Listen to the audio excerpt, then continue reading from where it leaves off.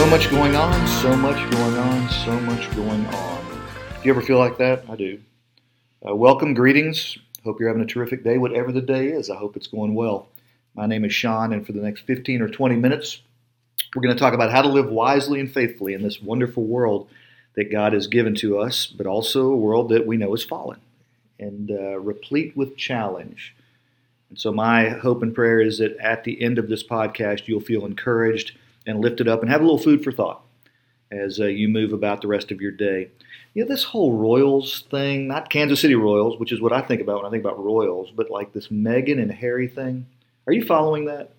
I have to confess to you that I know almost nothing about the Royals. In fact, I have to confess also that I've always thought it was kind of odd that there's such a fascination with this family, especially over here in the U.S., but there is. And so I've been reading about Harry and Meghan. I have to tell you, I don't even know exactly who Harry and Meghan are. I guess I'd seen their pictures before, but now they're leaving the royal family. And of course, I hear Harry and Meghan, and I think, well, I don't know anybody under the age of 50 named Harry and over the age of 50 named Meghan. But so they're this young couple, and I guess there's probably going to be a lot of Harry and Meghans born now because people are going to love those names. But so they're this royal couple. He's a prince, and they have decided to trade in their royalty and live, quote, normal lives. They'll never live normal lives. I don't know that they really want to do that. But it's interesting to me that they are willing to kind of give up a lot of privilege and give up a lot of power and give up a lot of fame and notoriety. But that's what they're doing. And we're going to circle back to that because there's a text in Philippians chapter 3, or chapter 2, excuse me, where Paul talks about Jesus kind of trading in all this power and all of this influence and all of this everything that anything or person could ever want, and humbling himself.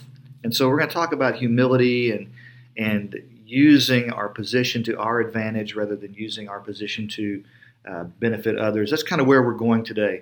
So, as you know, I love football and pro football. And living here in Cincinnati, it's kind of tough to be a pro football fan for a lot of folks. And but they're going to get a new quarterback, and that's exciting. There's something that annoys me about a former professional football team. It's the 1972 NFL Dolphins. They are the last undefeated team in the Super Bowl era. In fact, they're the only undefeated team in the Super Bowl era. And every year, players who are still living from that team, they're all getting old now, we all are, from that undefeated team that won the Super Bowl, will gather together after the last undefeated NFL team loses. And they'll have a big champagne toast. In other words, once they realize their record still stands, that they are still the, quote, greatest of all time, they'll all get together and they'll pour some champagne and they'll toast it, and it's videoed, and they celebrate the defeat of the last undefeated team. And I can't tell you why. That just annoys me a little bit. They want to go down as being the greatest of all time. And here's where I am on that. I like to witness greatness, and I like to witness history. And so I would like to see another team go undefeated. But they don't want to do that. They want their record to always stand. And I contrast that with a man named Mark Spitz. Now, those of you who've been around for a while will recognize his name as an Olympic swimmer. In 1972, Mark Spitz won 7 gold medals, the most gold medals ever won in a single Olympic game. And it was said that that record would never be broken. But 36 years later in Beijing, in the Olympic Games, a man named Michael Phelps won 8 gold medals and broke Mark Spitz's record. You would think that Mark Spitz would be like the 1972 Dolphins and bummed that his record was broken, but he wasn't. Here's what he said in an interview. Quote, "I am glad that I was alive to see it broken." In other words, I was glad that someone else could experience what I have experienced in my life. He was humble enough to not want to go down as the greatest of all time, but to see someone else experience that kind of greatness. We're We're going to be in Philippians chapter 2, as I mentioned today. And if you're not familiar with Philippians, it was written by a man named Paul, who wrote many of the New Testament letters. And he was writing to a church in Philippi, a group of believers in Jesus whom he loved. And he wrote the letter when he was in prison, I'm going to say between 65 and 70 AD, just before the fall of Jerusalem. And if you ever attend Crestview Presbyterian Church or watch our worship services online, we've talked about that in recent weeks, the fall of Jerusalem. Philippi was a Roman colony, and Paul wrote to them for three reasons. One, he wanted to give an update on what was going on with him. Hey, this is where I am in life. I'm in jail, but it's okay. He also wanted to thank them for their support, and finally encourage and teach them about how to do life together. And that's where I want to land with you in this podcast. Our country this weekend is observing Martin Luther King Jr.'s birthday. And so there's a hyper focus and awareness on the racial divide that still exists in different places in this country. And there's a focus on the different isms that we experience that divide us: racism, sexism, and classism. And here's what you and I know. When we as an individual or a group of people elevate ourself above others, it creates an environment where it's difficult to engage and relate. And that's what an ism is. It's one person or one group feeling superior to another for whatever reason. And that's not just an American thing. That's not just a 21st century thing. That is timeless. You know, the attitude that prioritizes my value, my ego, my worth over that of others has gone on for centuries. And it was very common in Jesus' day as well. There were clear lines drawn between people because of their family, because of their social status, because of their nationality. People wanted to feel superior.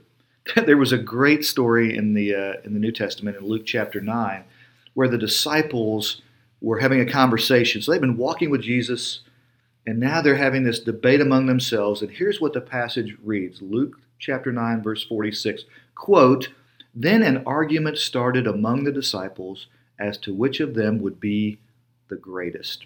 Can you imagine that? A bunch of guys sitting around in a circle. They've been with the ruler of the universe, the Messiah, and they're having a conversation. Yeah, you know, who's the greatest in this room? I think I am. No, I think I am.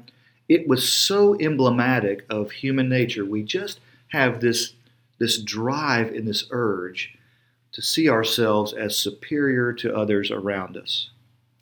Paul, when writing to the Philippians, he had this in mind because he knew that was detrimental and so harmful to a religious body, a church. And so he wrote this in Philippians chapter 2, "Therefore," quote, if you have any encouragement from being united with Christ, if you have any comfort from his love, if you have any fellowship with the Holy Spirit." And so when he says therefore, of course, that's always looking back on a previous statement. And this previous statement was about people conducting themselves in a manner worthy of the gospel. And then he emphasized, okay, so I want you to conduct yourself in a manner worthy of the gospel. Then he emphasized they were united with Christ, and they shared a common experience of God's Spirit together. They were together with Christ and together with one another. So he's setting the stage there. All right, you're together, and you want to conduct yourself in a manner worthy of Christ. And then he moves on and says, well, here's what you do then. Then make my joy complete by being like-minded, having the same love, being one in the Spirit and in purpose. Now do nothing from selfish ambition or vain conceit, but in humility consider others better than yourselves. Each of you should look not only to your own interests, but also to the interests of others.